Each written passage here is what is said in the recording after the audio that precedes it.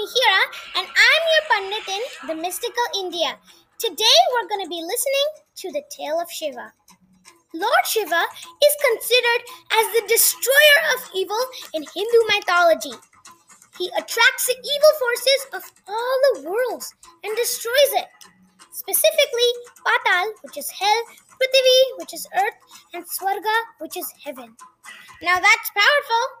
He is famous for his worldly dance that also symbolizes the cosmic movement that shakes off the imbalances of nature. It is for this reason that he is called Nataraja, the god of dance. My new dance coach! His travel companion is a bull named Nandi, and he lives in the highest mountain range in the world, Mount Kailasha. Now, did you mention that you had a problem with the choice of your travel mates? Well, this gives you options. His tools and weapons include his trident or the trishul and his famous third eye, which hides on his forehead. And believe me, you don't want him to open that eye, which might burn you into ashes. Lord Shiva is the soulmate of goddess Parvati, who also symbolizes fertility.